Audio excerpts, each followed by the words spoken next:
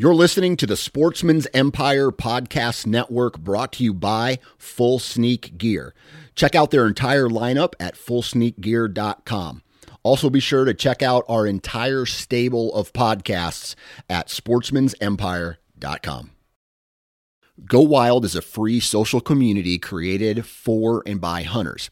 This means that unlike mainstream social media, your trophy pictures won't be censored. They're encouraged.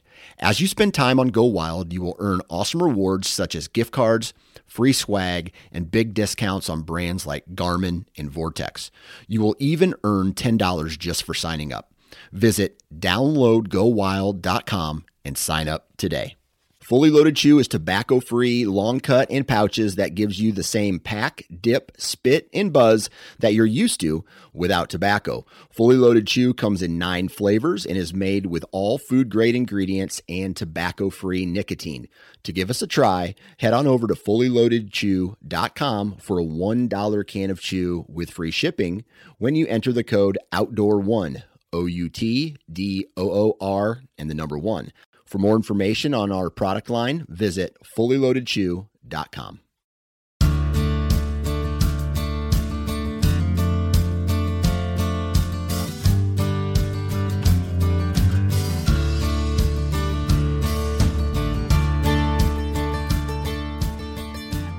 All right, back again with the Pennsylvania Woodsman.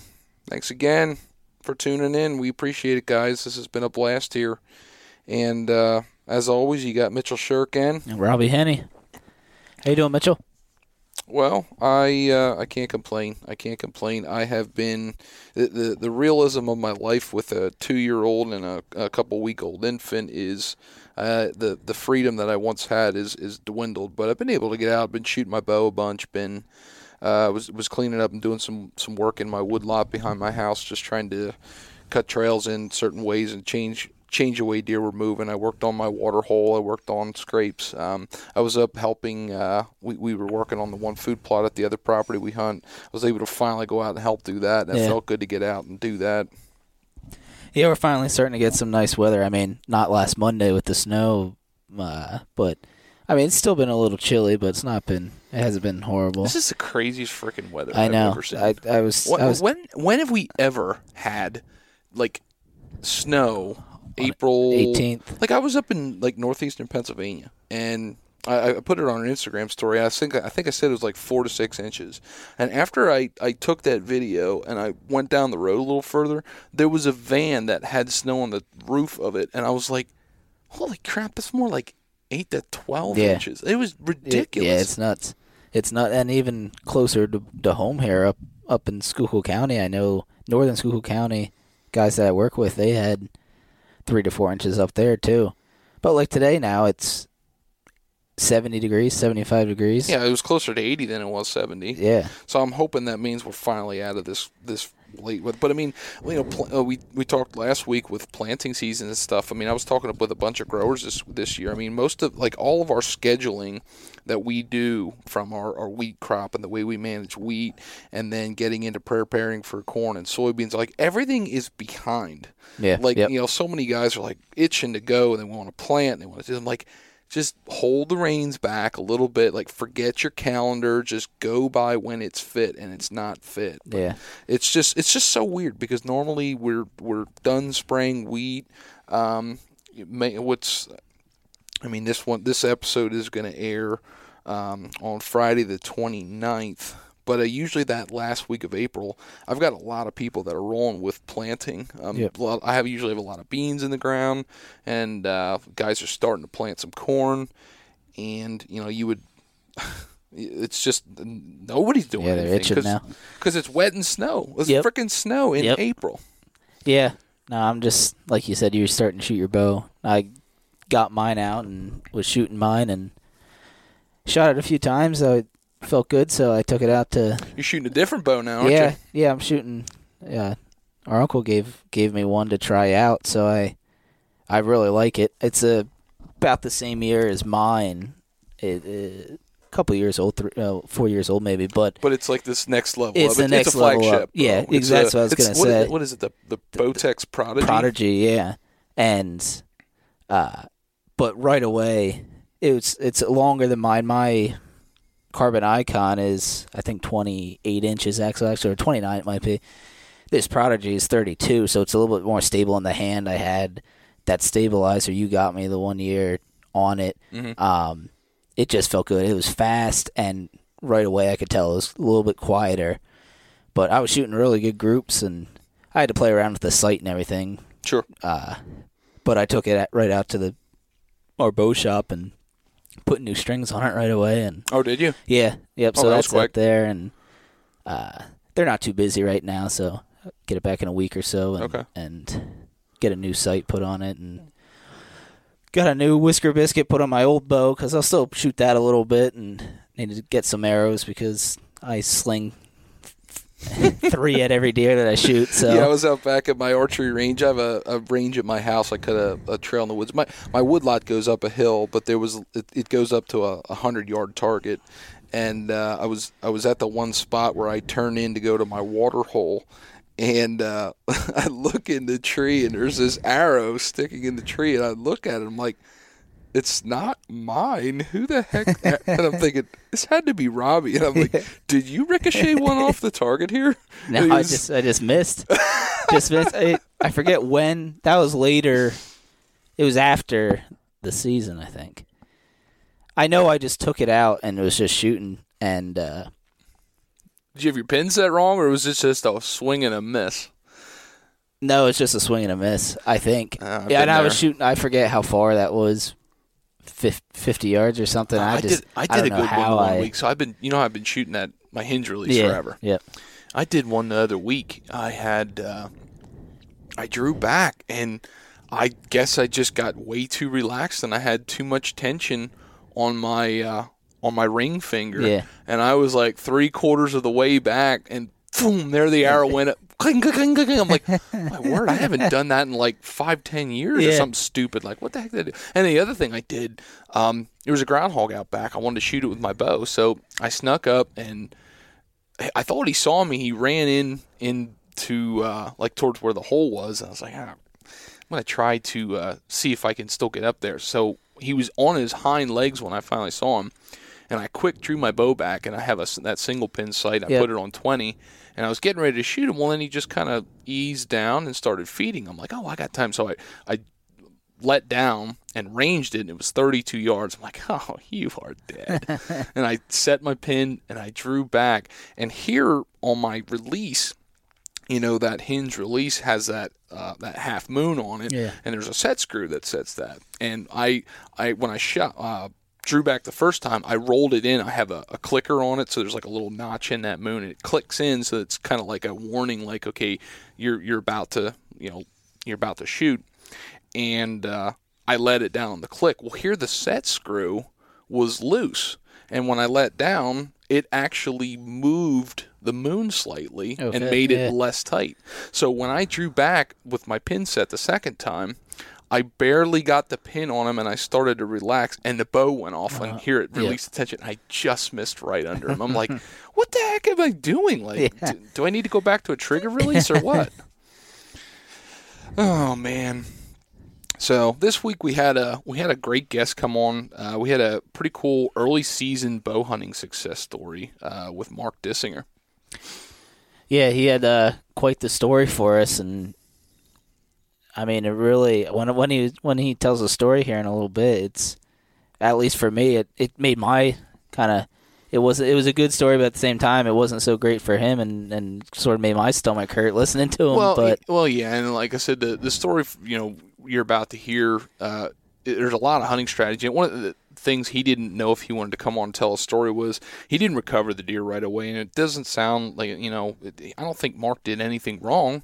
No, I don't think it was so just at part all. of bow hunting. Oh yeah, 100%, 100%. And like I was gonna, just as a hunter to hunter, like I'd feel the way he did. Now he explains how he was feeling, and I felt for him too. That's how I'd feel.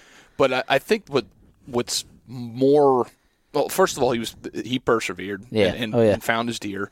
It wasn't the way he wanted it, but it's still a memory. It was still a learning experience, and I was really glad he came to share. But I think the thing that I find so interesting is, and I've known this from Mark, talking to him over the years and stuff, like he he's done really well early season. Yep. And he's not afraid to hunt hard early. Yeah. And I get this mindset too, where even in the early season, like sometimes I only want to focus on the evenings and focus on food, and that doesn't work for me. But like with his setup, he is not afraid to go in the mornings and hunt hard. Yep. Yeah, and it sounds like too. He talks about a little bit. Can't get out as much sometimes with work. He, like you just said, he gets out in the morning, but whenever he can hunt in the evening, he gets out in the evening too. So he, like you said, he hunts hard. Yeah, he hunts hard. I think he's a perfect example, and maybe I should take some notes from him. But like making the most of the time that you do have available. Yep. Like last year, I said this to some of my hunting buddies. I was like, last year I was looking at times that I could get out and hunt, and if the weather and everything else or the wind direction wasn't right for me to go, I just didn't go. I just figured I'll be patient. Yeah. And like I'm starting to wonder if I ought to have like fallback options. But like, look, the kids are cared for, and I've got the go ahead. I can go. It doesn't really matter what the wind or the weather is. I've got to have somewhere I can go. But I mean, in Mark's case, like he's just found that early season success, and it seems like the travel pattern of where those deer are coming into a wood lot, early season. Really following early season food patterns, acorns. He's knocked it out of the park, and he did with this deer. This was a fantastic buck he killed. Yeah, and he really utilizes his trail cameras too. I mean, he talked about that a lot, and I think that's a big part of his icing to the cake. Yep. So hey, we'll get into it right here. We'll catch you at the end. All right, on the phone with us today we got Mark Dissinger. Mark, how are you this fine Sunday afternoon? Oh, I'm doing just lovely. How are you doing, Mitchell? I am ready to go turkey hunting. I know that. What about you? Yeah, we were out yesterday. Had my son out yesterday, and junior hunt. How'd that go? Yeah, we had some action. We had a bunch of birds gobbling on roost, and they come down and came in silent and a little too far. Okay. We seen one. It was a jake, but he was a little too far. We did end up seeing 3 hens and a jake farther away in a field, and on a dead buck. But we had a good morning. It was a good morning. We left probably too early. Okay. Did he have a baseball game or something to go to? No, he just more or less it got quiet, and then my son was like, I was like, okay, well, we'll go home. And then I think later in the morning, the neighbor sent me a picture. There was a gobbler right where we were. We walked past there in the morning. So, jeez. Of course, you showed it to him, right? Oh yeah, I sent it to him. But we're going to gear up for this Saturday. Since I'm struggling to find some longbeards right now, I think the kid we'll go back out this Saturday after him and see what we can do. But it was a good morning, definitely. Did you do much scouting prior to the season? I've been doing as much as I can with my work schedule, and this year was one of the struggles. I have been struggling this year a lot to find what I found in previous years. Okay. I mean, last year I had a bunch of different birds found, and I killed one the first day. My son missed one on the youth day, but I had a better year last year than I'm having this year. That's for sure. But now today, about 2-3 hours ago, my wife said, "Hey, there's a turkey crossing the road." So now I'm gearing up here at home, trying to. There must be a straggler around here. They come here in the winter, and I'll have a big flock here in the winter, and they always leave. And I can't get to where they go. Mm. But seems to be this year there is a buddy of mine texted me this morning. He heard a gobbler on the backside of the hill where I live, and it makes it interesting. Now that's where I was out today, putting some trail cameras out, seeing what happens here. Maybe we can go right here behind the house. Yeah, that makes it nice and quick and easy. Probably kid can get out before school in that case. Yes, I mean it never fails where I live. Every fall, the turkeys come in, and with 5C not having a fall season, I just watch them, and then I feed them in the wintertime, and 30, 40 birds here, 5, 6, 7 longbeards, bunch of jakes, and then come the middle of March, they leave. So they never hang around in time. But Yeah, we had a good morning yesterday, though. It was a good day in the woods, that's for sure. Good deal. Well, yeah, and you had a pretty good fall this year too. Pretty good day in the woods in the fall this year. Isn't that right? Yes, we did. I did well this year in the fall, barring my sparse time to get out. But I had a really good early October, and then it continued through October. My son did well in the month of November, so we did well. So there's plenty of meat in the freezer at your house. Yes, we got the freezer full of venison. That's for sure. Good deal. There was a pretty nice rack to go with that in yours, and that's kind of the story we were kind of getting into today here. You killed a dandy of a buck this year in early, the first half of archery season. Yes, it was. I shot him October 7th, and I got the first inkling that he was around on September 18th. My wife threw me a surprise 40th birthday party and a bunch of friends over and carrying on. I run a lot of trail cameras, quite a few cell cameras also. And during that party night, I got a cell cam picture and popped up, and I was like, "Whoa, look at this guy!" And I originally thought it was a different deer that I found sheds from 2 years ago. I do a lot of shed hunting, and we found a set of sheds, and I thought it was him right away. And then the picture started continuing into late September, and I realized it was a different deer, much wider deer. And then the game started. The chess match started. So at that point, for you, the season would have been open, right? Right, September 18th, we would have been in 5C. Your season would have that would have been right around the time of the opener, right?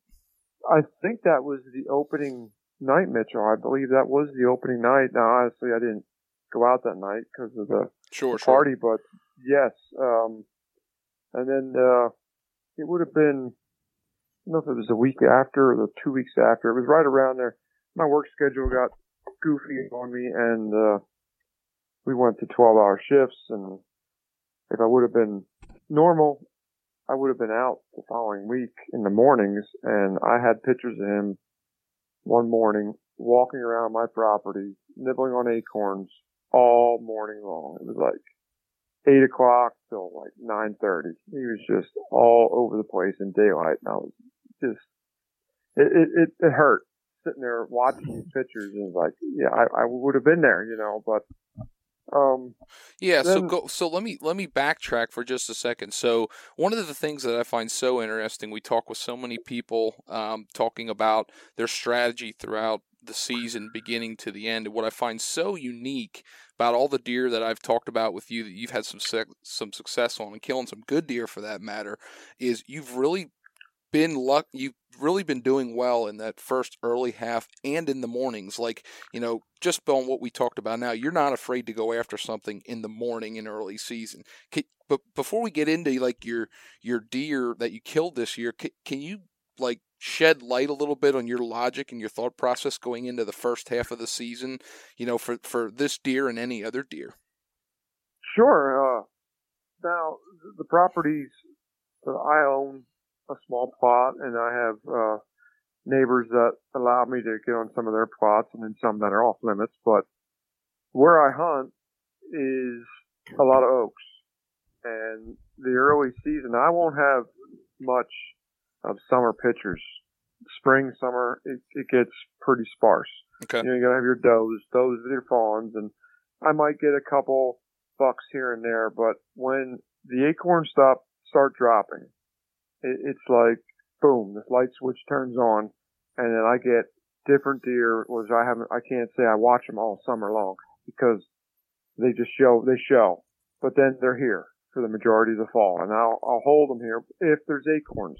Okay. Now, I think it's 3 years ago, I'm not quite sure, we had a bad acorn crop. I struggled big time. I mean, I really struggled. Is the general area where you're spending your time hunting, do you have an isolated section of oaks, or is there other oak trees in the area? Like, how are those deer? You said you're holding deer and those deer are dispersing to you. Are you getting an unfair advantage in the area because you've got more oaks than the surrounding area, or what is that like for you? I probably have access to the majority of the oaks in the immediate area. Okay. There's a hill surrounded by ag fields all around it, but there's little plots here and there. But the hill that I have access to, I'm going to say 50, 60 acres. I can't hunt all those acres, but the majority of that woodlot is oaks, white oaks, red oak, black oaks. And I mean, the ag fields are there, but everybody knows deer love acorns. So that's what helps. My property, the small plot I own, is all oaks. Okay. And in the mornings, it is a magnet. I mean, I have better luck hunting in the mornings when the early acorns start dropping than any other time, any other part of my hunting career. I mean, since I moved here and got this land, it's just, if we have acorns, if the acorns are here, the deer will be here. And It's just a matter of setting up. And it seems like when they come in from the fields, the ag fields, and coming back to the bedding, they're going to nibble on them acorns before they go in. Evening hunts, we do have luck. I mean, me and my son do have luck here, but for me killing buck, I've killed every buck since we moved here in the morning. Wow. Here. So that's pretty interesting. So with the layout that I'm picturing in my head as you describe this, you're talking about deer probably filtering back off of ag fields and kind of doing that early morning to mid-morning feeding as they go back to bed. Now, is the area you're in, does it seem like it's kind of a transition zone for you, or are you kind of smack dab in the middle of bedding and they just might be cruising through? Like, what does that look like? I pretty much am hunting the travel corridors from feeding to bedding. I have a little bit of bedding on my property, but it isn't enough to hold the amount of deer that are here all the time. There's the neighbor property. They have excellent bedding on that. Now, with the ag fields all around, it's hard to pattern a single deer because any given night they might go to the west, they might go to the east, they might go to the south, wherever they want to go that night because they have a dinner table pretty much 360 degrees around this plot of woods. Right. But, I mean, I won't go right at the deer I killed this year. Believe it or not, he started patterning early.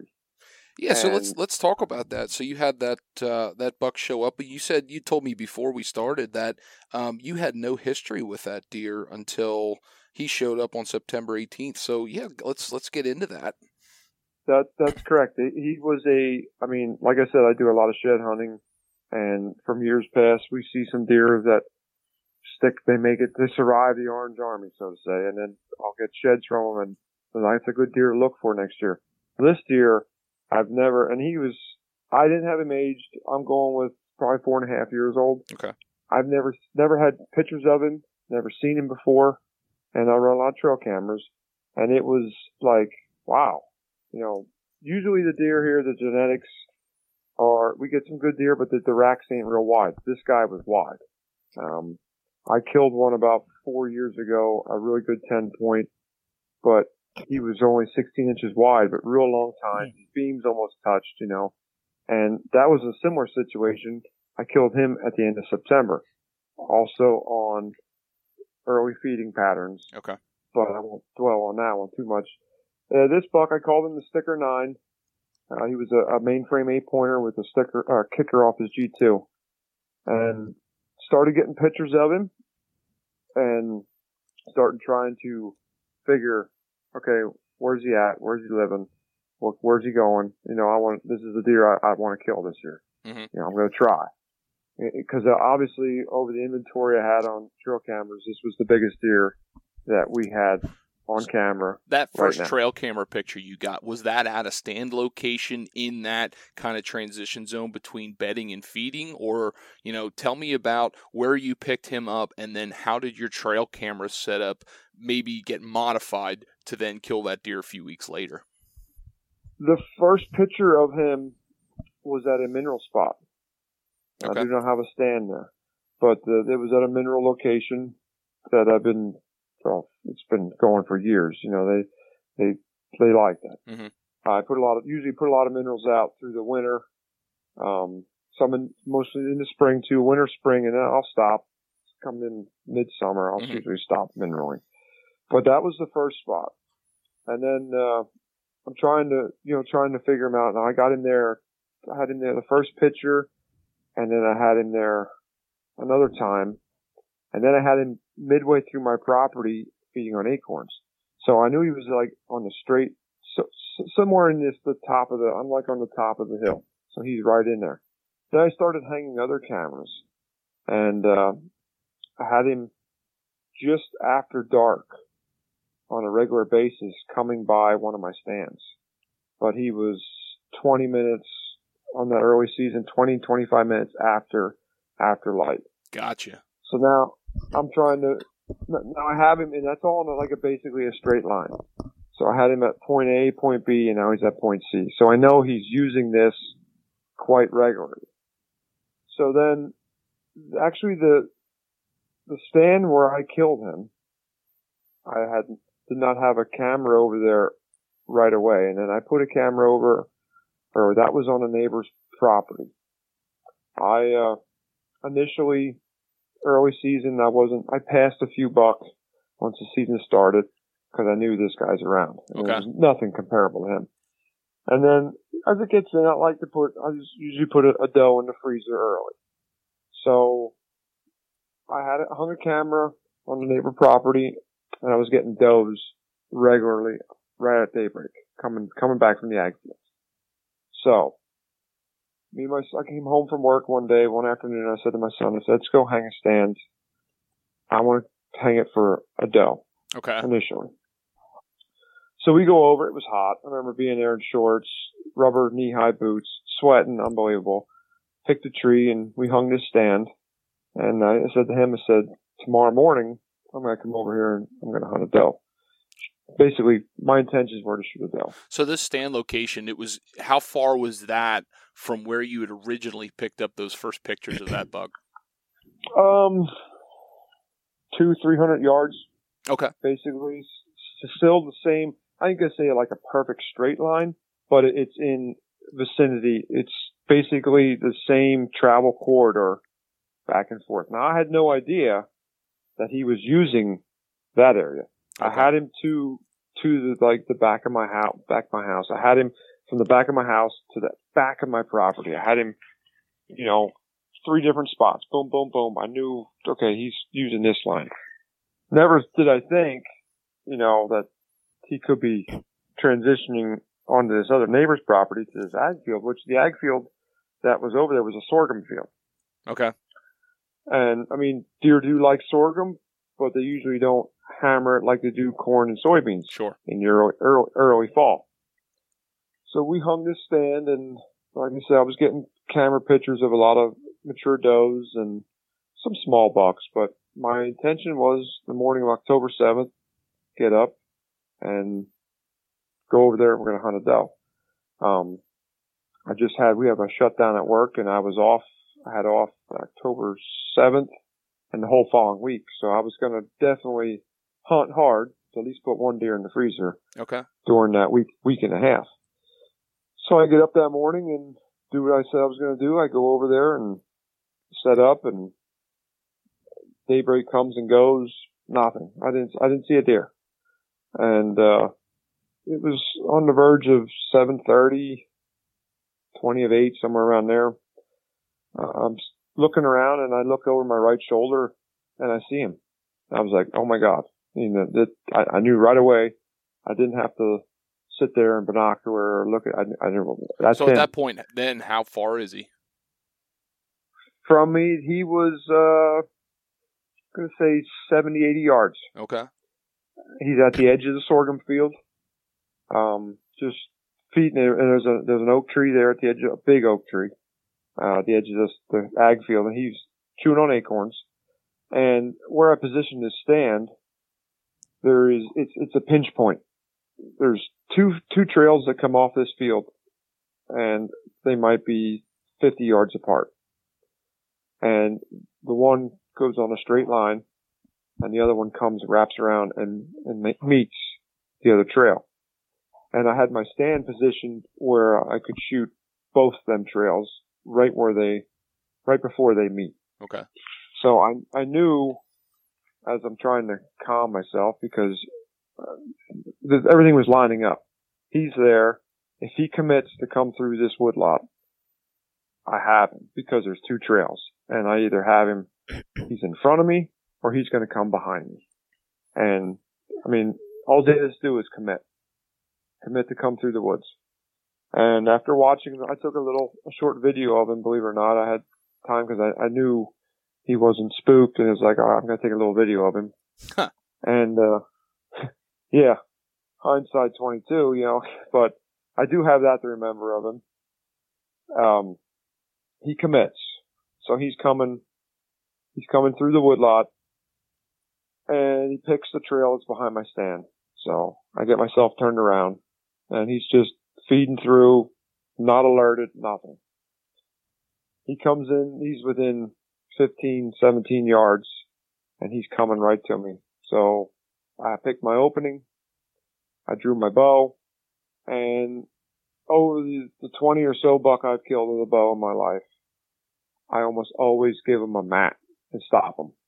And that's something I just always did. Well, with this deer being the biggest deer I had ever chance to kill, I decided I'm not going to stop him because he's calm, he's relaxed, he's just doing his thing. And he stopped perfect for me, and I'm on full draw. And as I touched off the trigger, he took a step front. Should I have stopped him? I don't know. He was relaxed. I just thought, I'm going to leave him go because he's calm. It's a big deer. It's an old deer. It's a smart deer. You give him something to alert him. I don't need that. Yeah, hindsight's always 20/20 in that situation. So, from your perspective, after the arrow release, where did you see it hit? It was on track to go right down the boiler room. I mean, right in the pump house. And he took a step. When I released, he took a step front. So that moves your arrow.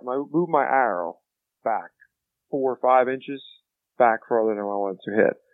But it still hit ribs. It wasn't back real far at all. I mean, I had it. He mule kicked unbelievable. Complete pass through. He busted through the woods. I remember watching him, and there was a little bit of an incline before I lost sight of him. And I'll remember this till the day I die. He turned his head sideways to get his rack through some of the honeysuckle and it wasn't like he ran uphill, but he had to go up a little bit of an incline, and as I trailed him, then he went down. But I remember that. And he mule kicked, which I always thought was a wonderful, wonderful sign. It wasn't like he didn't hunch up. He was a straight out, both legs out the back, flew leaves, and took off running. So I gave him a little bit of time, and I crawled down, and I remember calling my wife. And my voice was, I was crazy. I get an adrenaline rush like you won't believe. Why do it if you don't, right? Oh, if I ever stop getting that rush, I'm done. I'm not going to do it because I was shaking because this is a deer I wanted to kill. I scouted him, and he surprised me. It was a flat out surprise. And it could have been, he might have been using that whole trail. I didn't have a camera over there a lot. But another thing I think helped me too, element of surprise. I hung a stand in there the night before and I hunted the next morning, and boom, there he was. But get down, check my arrow. Good blood. Had a little bit of paunch on the fletchings, which puzzled me a little bit. So when he took his step forward, was he broadside or was he slightly quartered towards you, or what did that look like? My initial thought he was completely broadside. And I still think he was completely broadside, but my arrow did not, if it deflected in there, I don't know. Okay. But basically what my hit was, entry was good, exit was quartered away. It kicked back. Which is where I probably got the gut on the arrow from. But I had really good blood. And I trailed him, I'd say 50 maybe 60, 70 yards. I had excellent blood to begin with, pouring out. Arrow was a complete pass-through. And as he went up that little incline in the woods, I had good blood, and then it started petering out, which I'm puzzled. I'm lost. I'm like, why? He's bleeding really good. The hit looked excellent. So I backed out. I let him go a little bit. Well, actually, I let him go most of the day. And being a bigger deer, biggest deer of my life that I ever archery equipment, I'm thinking I'm not going to push this thing. So where I had last blood, I stopped, and it was on he went on neighbor property, which don't allow hunting, but they allowed me to track this deer. Okay. So I talked to my dad and showed him a pitch. He knew which deer it was too, and he's like, well, why don't you call a tracker? So I contemplated a little bit, and I thought maybe that's the best route we go here. I don't want to go. It's early season. Everything's green. Where he went is extremely thick. So I did. I called the tracker, and this is the first deer in my life I'd never retrieved. Maybe back in my early archery career, I might have winged one or two, but since my 20s and 30s, I've been pretty spot on. I'm feeling sick to begin with. I mean, this is just like, I don't want any of my close friends or anybody to have to feel what I felt that day. Sure. So you brought the tracker in, and it was just an unsuccessful day with the track dog. Yes. He had two dogs. He said they're both young dogs, and I showed him my arrow, and he said it's pretty much a slam dunk, and we waited till 3 o'clock that afternoon. I shot him 7:30-ish in the morning. Was it a warm day that day too, or was it? Yes. Yeah. October 7th, it was warm. All that second week, third, it was warm through that time of year, which usually I'm used to that. I killed a bunch at that time of year and have refrigerator empty, usually quarter them and put them in there when I get them. Yep.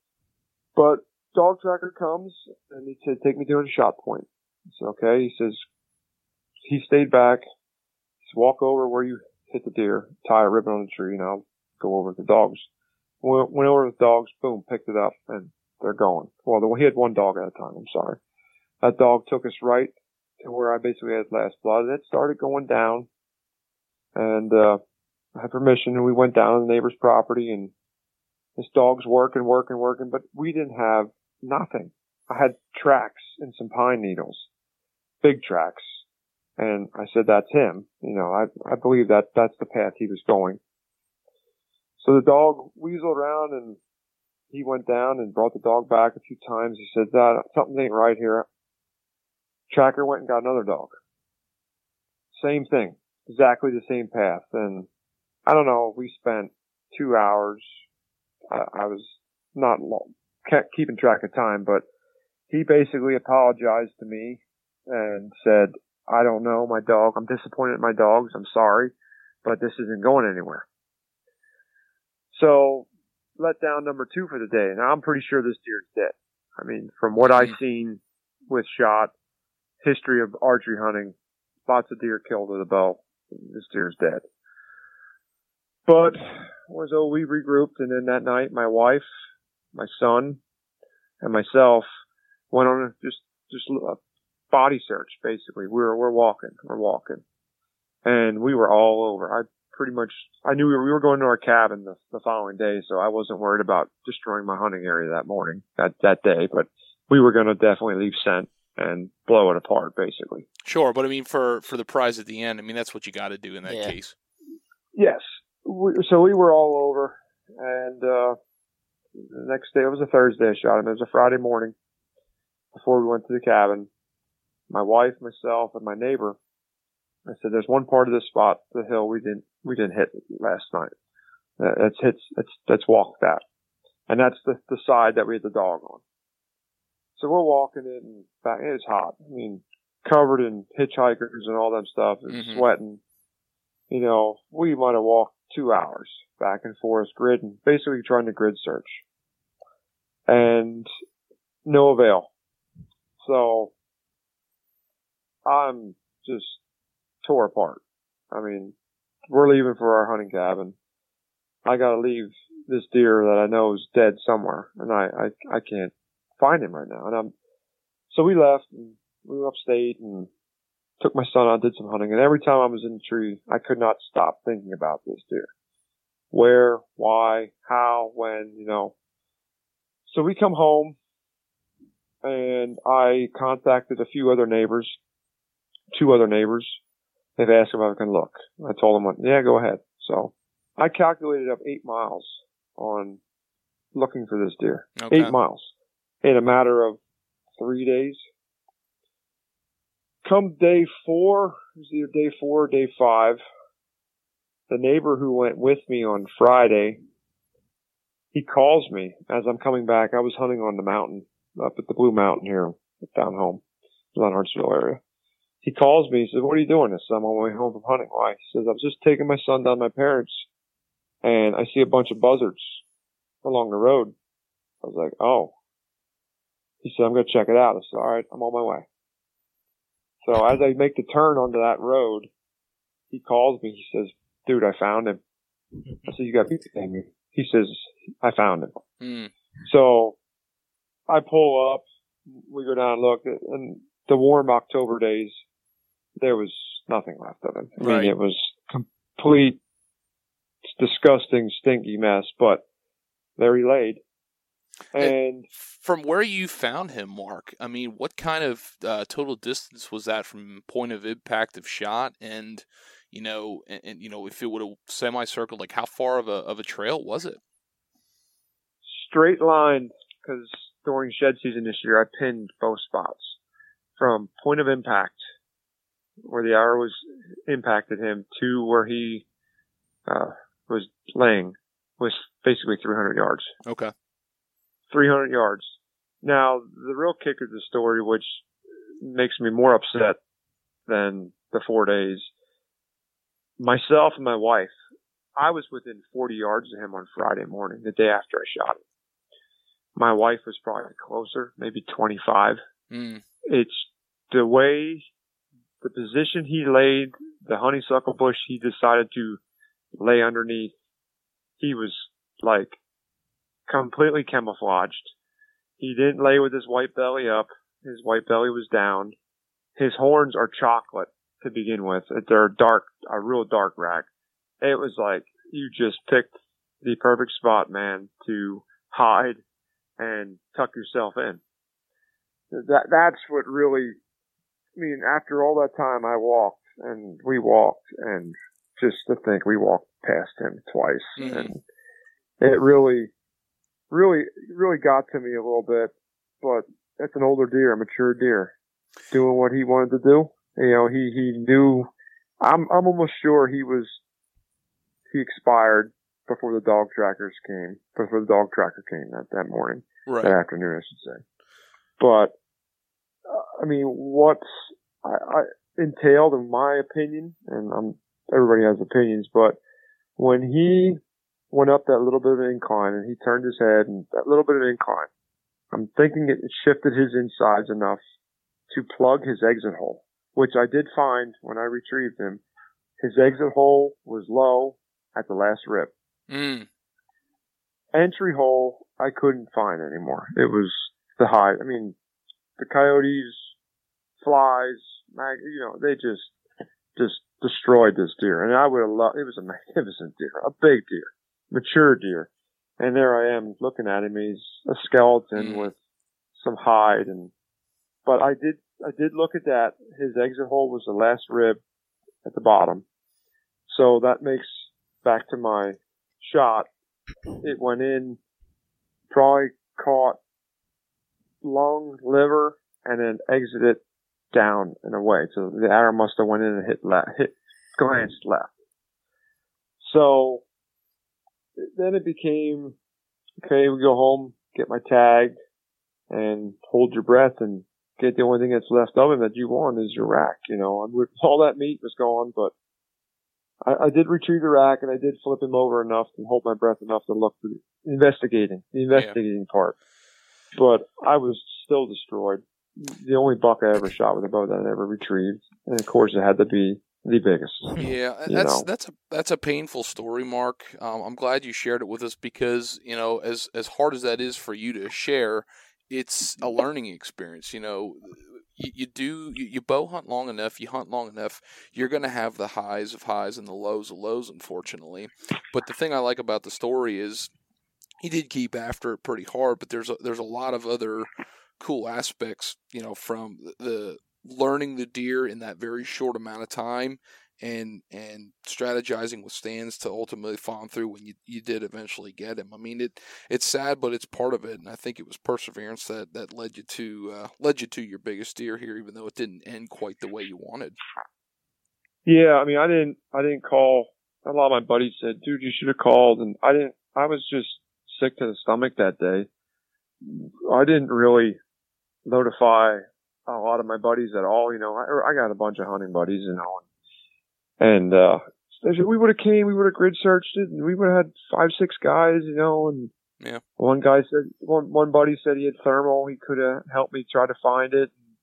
Then I have my dog, who isn't a track dog, but he's an Australian cattle dog. He absolutely loves deer. When I bring them home, he absolutely loves them. He lays with them and carries on, and when I skin him, he'll lay with the hide and all that. My dad says, you should have just took him. He said he probably would have did good for you. And yeah, that's one of them should have, could have, would have. But, in the spur of the moment, you're just like, I got to find this deer. I'm going to do everything I can to find this deer. That's not the kind of hunter you are. You practice.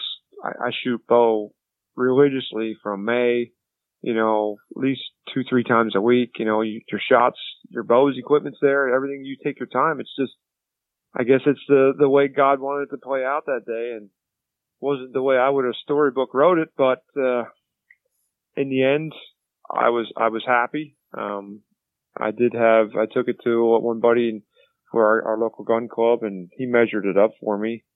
He was right around 130 and change.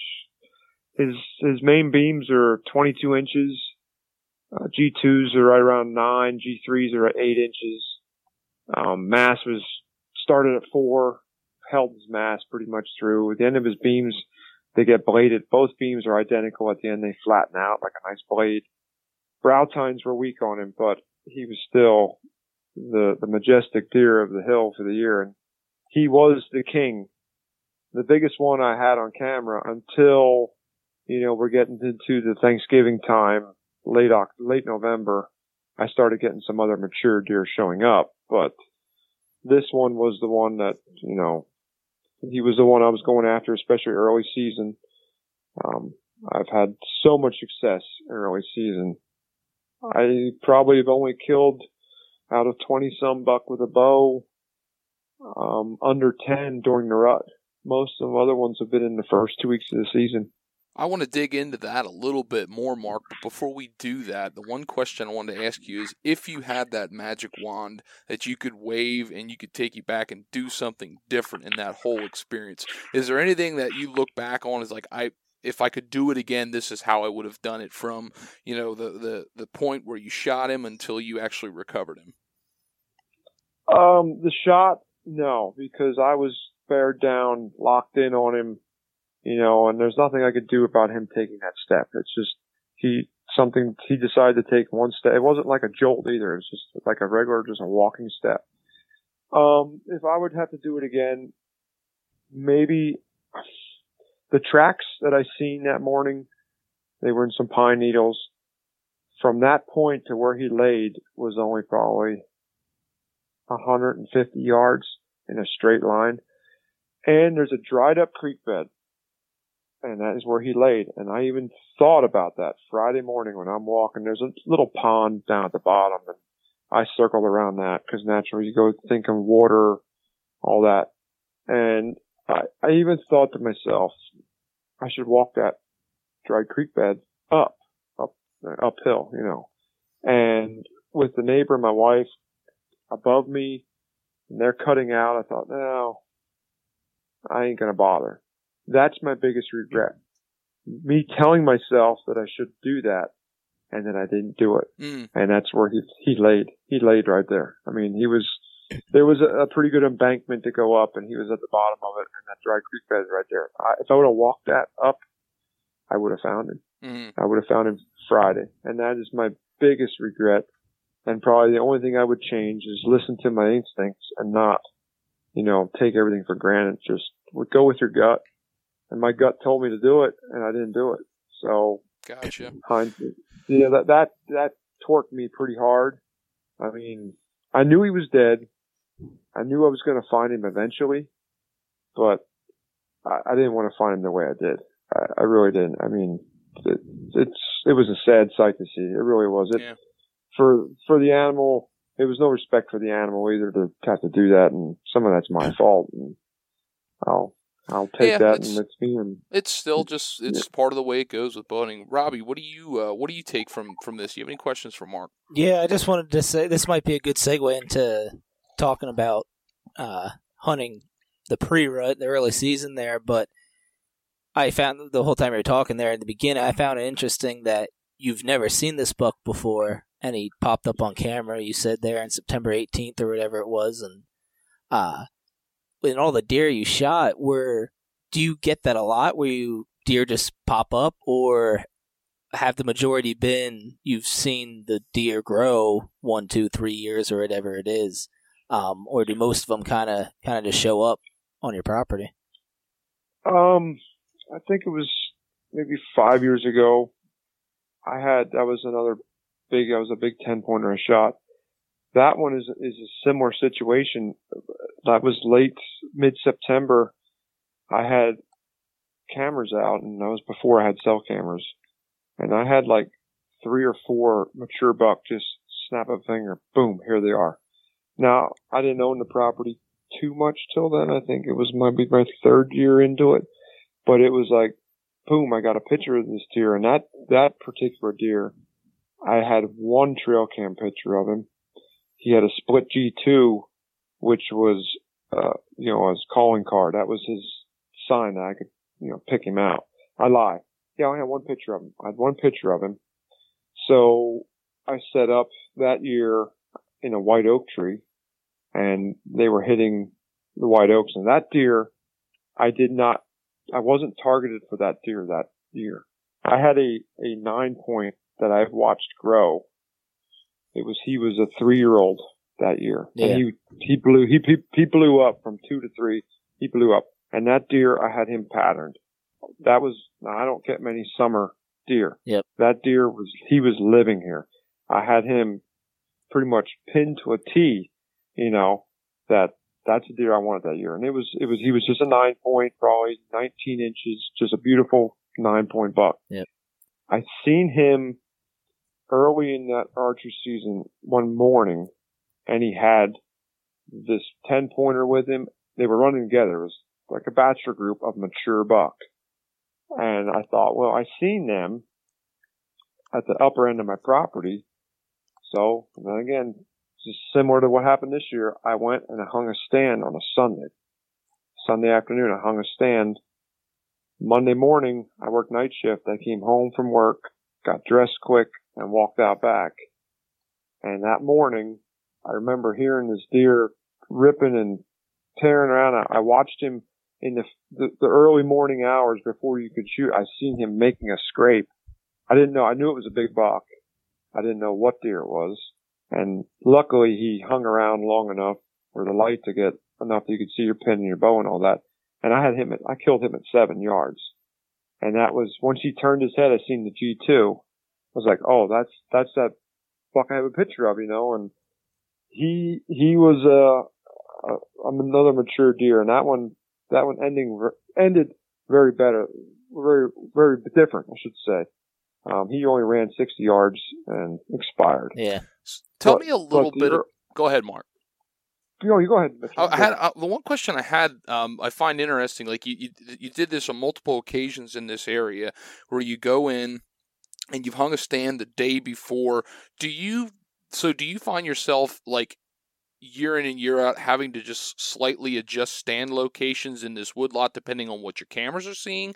Like, I find it really interesting how you've pinpointed, and it seems like you're just in the first sit you've been real successful in those early season hunts. I mean, can you shed more light on that? I do not have like a tree that, boom, this is the only tree I'm going to hunt this year. It's weird because a lot of my stands, I've killed two buck in a row, and then it seems next year I move, and then I'll kill two there, and then the particular 10 point we're talking about right now, I killed him that year, and I thought, well, this spot seems pretty good. The following year, I hung a stand in the same tree, and I also added a water hole into my property in the equation. And the following year, I killed one like the October 10th or 11th, drinking out of that water hole. I had a white oak tree here when I first moved in and got the property, and that's the tree I was sitting in when I seen him that year. But I hung a stand there 3 years in a row. I killed 2 buck and 2 doe out of that the first 2 years. It was like my killing tree. That was the tree to go to. But as the years go on now, last year, there wasn't much action at that spot. You know, the travel. I usually try to follow the food and their best travel patterns. Now this year was a totally, the tree I hung a stand in this year to kill this buck. I've never hung a stand in that tree before in my life. I've never really noticed it until this year. I started looking around. I was like, well, that looks like a pretty good tree, and everything worked for me. And I trimmed a little bit of limbs, didn't have to trim much. You probably could have used a climber, but I used a lock on because of the quietness and the easy in and out. Mm-hmm. There's another tree on my neighbor's property down over the hill that I started hunting, I don't know, 3-4 years ago. The first year I ended up killing one there in the rut on a drag line. And then the following year I killed one in September again. That was a buck I never seen before. He was a freaky non-typical. He had a typical 5-point side on his right side, and his left side come out of his head and just blew up into like a cactus, basically. He was like a 9 or 10 point, but I've never seen that deer before. And he come in one morning, that was late September. He was just doing little bleats and little soft grunts. I was like, whoa, what's this coming in? He come right in feeding on acorns again, and I was like, wow. I looked him over a little bit, and he's a different deer. One of them deers that if you pass, you're going to kick yourself in the rear end later for passing because it's such an odd rack and a freaky deer. But to get back to question, I kind of just will set up on basically sign and food source. I mean, some of these oak trees that drop bushels of acorns one year, they won't the following year. So you have to adapt to where the food source is and their pick of acorns early in the season.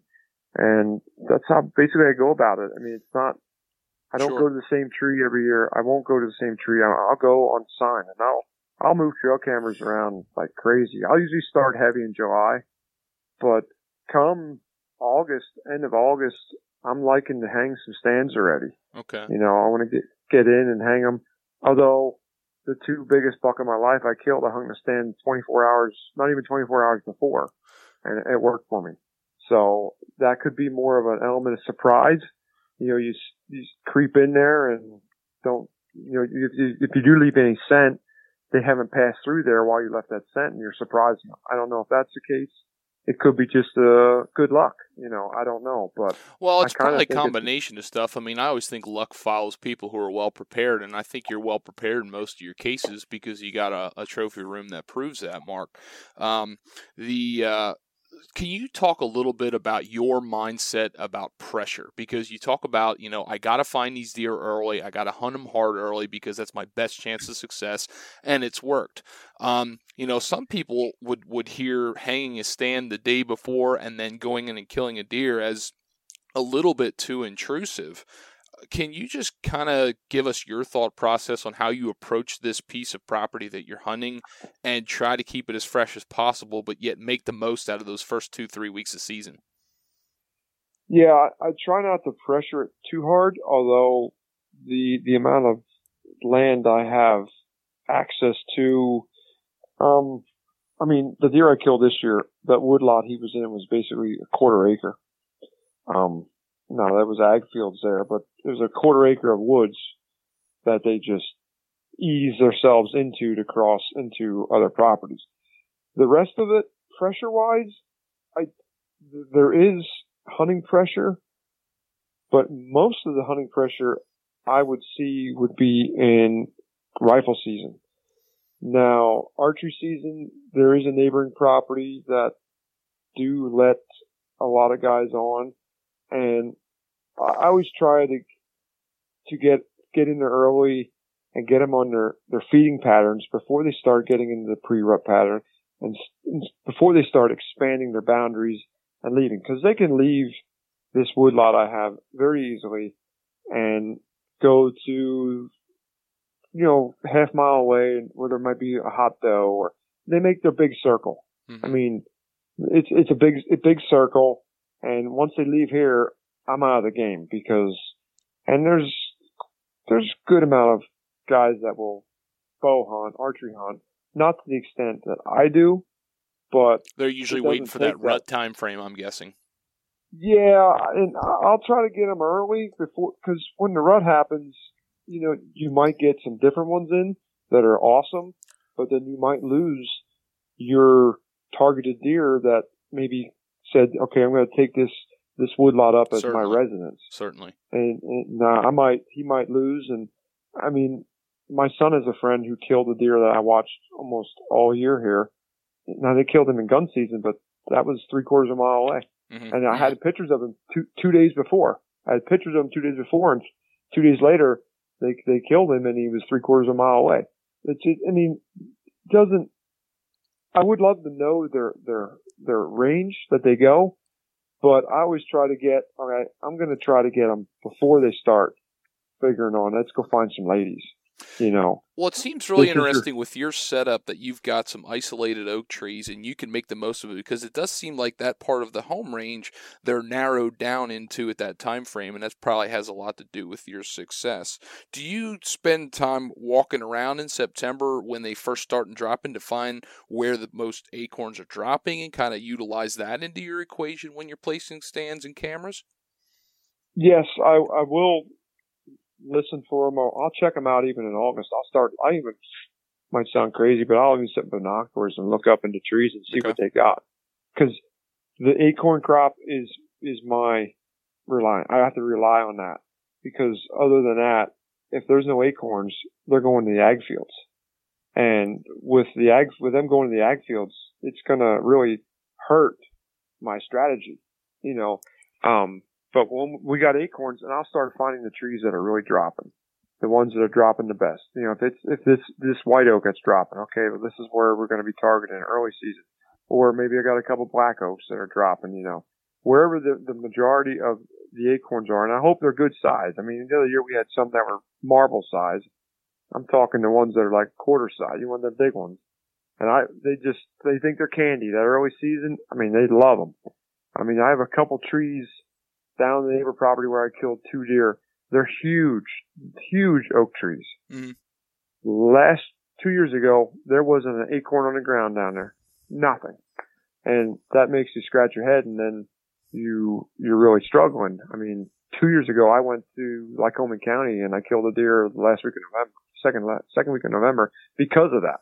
I was just severely in a slump here because of the food source. Mm-hmm. If you don't have the food source, it's not going to work like it has worked for me in the past. But I mean, even going back to that hanging the stand, hunting the next day, and the two out of the 3 Pope and Young bucks that I have happened that way. And it's not like I'm going to do that I didn't this year. Obviously, it wasn't set up for that way, but it worked that way. Mm-hmm. I didn't go in there saying I'm going to hang the stand and kill this buck. Where the previous one, that 10 point. That was my intention. This year it wasn't. So This year I might have had somebody looking down on me, luck, but I knew it was still in his line. Give or take 50, 60 yards left to right, but he was still using the crest, I'm going to call it the knoll of the hill. He was running on the top edge of, call it a ridge, whatever, but he was on top. And that's where his straight line was, back and forth. I'm pretty sure I knew where his bedding area was. I couldn't get there, but I was on his travel corridor. I would have loved to be closer to his bedding area. If I would have been closer, that deer would have been killed at the back of my property instead of at the front, but it's just the way it worked out. I mean, and I'm going to take this into where I shed hunt a lot, especially on this hill. And then the neighbors who don't let me hunt will let me shed hunt, which I just use that as a learning experience, investigating, learning how they're running, learning where they're bedding, use that a lot as an educational thing more than just picking antlers up off the ground. But that helped me a lot since I lived here, just having that knowledge of what they're doing on the property that I can't hunt at that time. And do you find a lot of what you're looking for on those properties you can't hunt on? Like, do you see they're using those properties a lot? Oh, the one is a nest, I'll call it, but yeah. I kind of like it that way, because that's a sanctuary. Yep. Where they can go hide, and yeah, it might make me pull my hair out at times trying to hunt alongside of it or close to it, but I kind of like it being there. Yeah. That gives them an area to mature, to grow, to hide. Because if they come off this hill during that Monday, Saturday after Thanksgiving, it doesn't matter what it is. A lot of these people are going to bang, bang, bang. And yep. I mean, not saying I don't like rifle hunting, but I'd rather not. I haven't shot a deer with a rifle in 10 years, probably. Well, sure. Your goals are to try to see a deer get to a good age class and hunt them with the bow, and there's nothing wrong with that. Just the same as there's nothing wrong with somebody else shooting the first legal deer if that's what they want to do. It makes them happy. It's what it's all about. It just makes when your goals clash with somebody else, it just can make your thing a little bit more challenging. But I think that's part of the lingo to learning and becoming a better hunter at your craft. Yeah, I mean, it's everybody's cup of tea. I mean, got the guy who wants to fill his freezer. Have at it. There's nothing I can do to change your mind. I mean, there's years that I did that too in my younger years. Yeah, I'm going to meat hunt and want to do this. But as I get older and, now I have another hunter in the house with my son, we got the more tags, you can take a couple does here and there and then try to be selective on the antler class that you want to kill. I mean, is it going to be like it was this year every year? No. And I'm sure it's going to be a long time. It could be possible, but it's going to be a long time till I get to hunt a deer of this caliber right here. But we do have sheds this year from one that I've been watching for 2 years now. Haven't seen him. I did see him this year after I was tagged out with my naked eye, and it was during the rut, and he is very impressive. My son's seen him. My son actually drew back on him. Didn't work out. We had a decoy out that night, and of course, the deer came decide that he couldn't see the decoy. But that deer, he is going to be 6 years old, I think, this year, if that's my estimation. He's definitely 5. We couldn't find his matching side this year. We have one of him. My son found it. Last year I have his matching set, and he's just a straight up 8-point, but mass. Oh my God, does he have mass? He's probably only 16, 17 inches wide, but I'm talking fat points. That's one that I would like to target this fall. But I don't see him until right around the rut. Okay. And then once the rut hits, he seems to stay. He will stay here and he winters here. And then he's gone. Like now, I know he's gone this time of year. He's gone.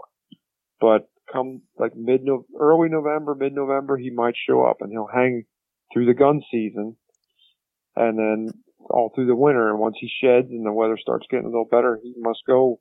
I'd love to know where he goes. I'd love to know where he summers, but I don't know. But he's one that we were going to try. I'll try anyway to see if I can figure him out a little more. It's always a challenge.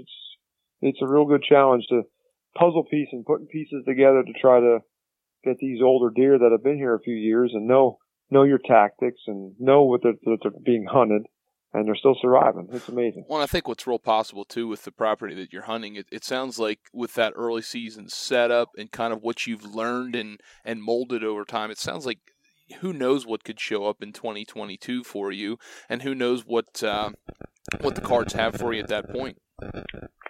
Yeah, I mean, once even rifle season, it's like these deer have a calendar that they know that they're looking at, because once rifle season hit this year, I let my cameras run, and it was amazing to see the different bucks that were coming in.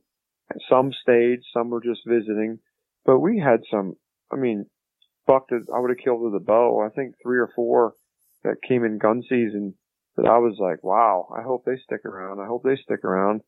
And they don't. They'll leave for their summer, wherever they summer, and then hopefully they come back. I found, like, me and my son, between the two of us, I think we found sheds off 8 different buck this winter on a 50 acre parcel. And some of those are nothing to sneeze about. There's some good 2.5-year-olds. There's a 3.5-year-old, and then there's that one that I'm thinking is going to be 6 next year. Those deer, there's something to look forward to. And other years I had weaker years shed hunting, but this year was a bumper year, and I'm hoping it progresses into fall and lets us know what we're going to have the options this fall to try to take. Robbie, you got any closing thoughts on us for Mark? Yeah, I just I find it interesting that your story, Mark, with now correct me if I'm wrong, but all the trail camera pictures getting in the beginning were all in the evening time, and then you put up that stand, and he just happened to come by that stand. He got him in the morning. It kind of reminds me of Mitchell's story of his book 2 years ago, where it's the complete opposite. Mitchell was able to pattern him, he had 2 or 3 days in a row was getting photos of his buck in the evening, and then hunted in the evening and got him in the evening. So it just kind of makes me think of all the different, it's not really strategies, but all the different ways you can kill really good buck. And some ways you're just, like you said, you're just luckier than others. And that's what I was sort of thinking about the whole time in the beginning, because the group of guys I hunt with sometimes, there's buck that they never seen before too, that are there for 2 days, go through their property, and then they never see him again. And like you were saying here at the end, with rifle hunting, I hope that buck stays around. That's how it is out there too. So it's like you said, you just gotta sometimes pattern and sometimes hope that one walks by you.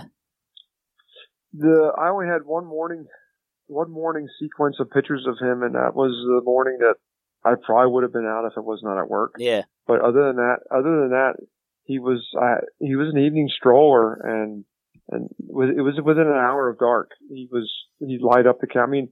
There was one night I hunted the early season one evening, and I came home. I was getting undressed and just came in the house to sit down and eat some dinner, and my phone went off. I was like, there he is. I was just there. And that was one of them things. But as history has it, my mornings, as long as I hunted, I had some properties I hunted already that were, you didn't even bother hunting them in the morning. It was just an evening spot. Yeah. And then this is the first, when I was younger, I'm talking to my teens, and I hated getting up in the morning. I just didn't want to do it, early 20s. Like, I didn't want to get up. And now I'm like, man, you got to get up. Yep. If you don't want to get up, you got to get up, because the morning is where it happens. I see a big difference in numbers of deer hunting in the AM than the PM on the properties I can hunt here. But it doesn't say that you ain't going to kill one in the PM. My son killed a doe this year with his compound, and he's 12 in the evening, and he had all kind of action. He could only hunt in the evenings because of school. Yeah. He was having wonderful luck in the evenings. It's just, might be the luck of the draw, it might be stand selections, but I prefer and I get more opportunities to hunt the mornings. Yep. So that's what I'll go after. Yep. Not saying the evenings aren't going to work, are not going to work, but it seems the mornings are the ticket.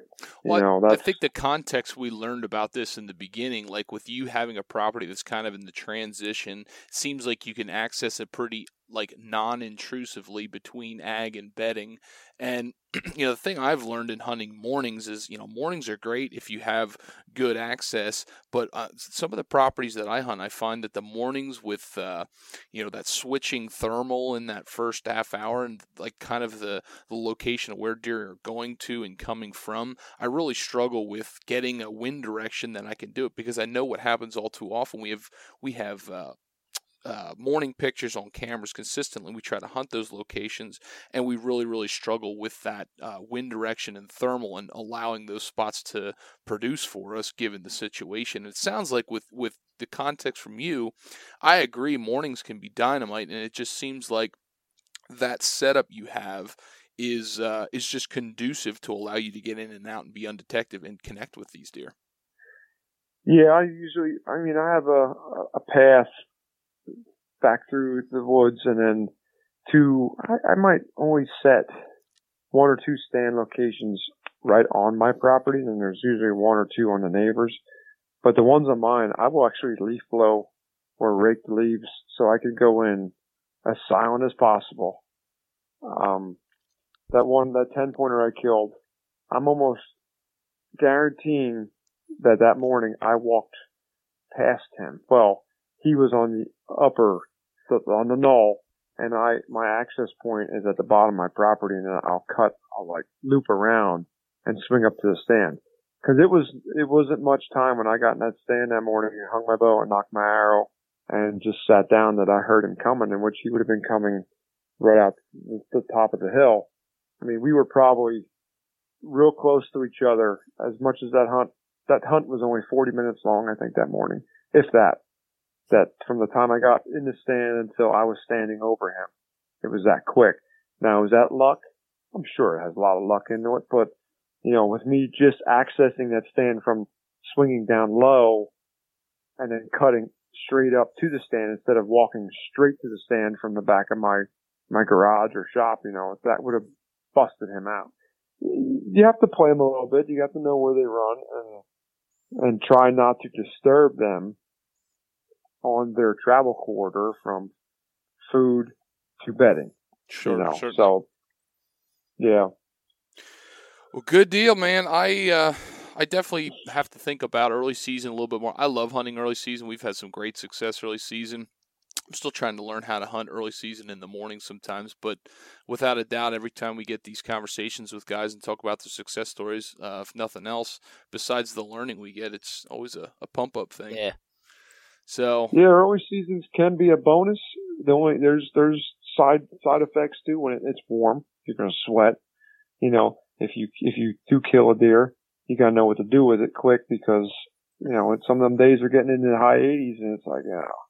But I like it. I mean, I'll hit it hard, and I'll hit it hard early, and then usually around that inline season, they call it the October lull. I don't know if it is, but sometimes during that, when they're starting to pre-rut, I'll back off a little bit, but I do like to hunt. So, I mean, if it's, I work to live and live to hunt kind of thing, once that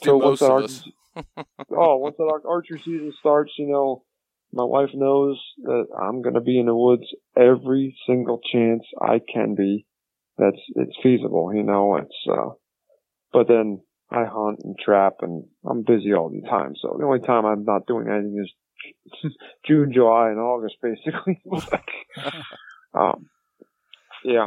Well, Mark, I really appreciate you sharing this story. I know the ending of your deer this past year wasn't the way you wanted it to, but I think there's a story of perseverance, and there's a lot to take from this story. So I appreciate you coming on and sharing that with us. Hey, no problem. It was my pleasure. Hey, till next time, we'll catch you later, and good luck this upcoming year. Thanks, Mark. Okay. Thanks to you guys, too, and good luck to both of you. Thank you.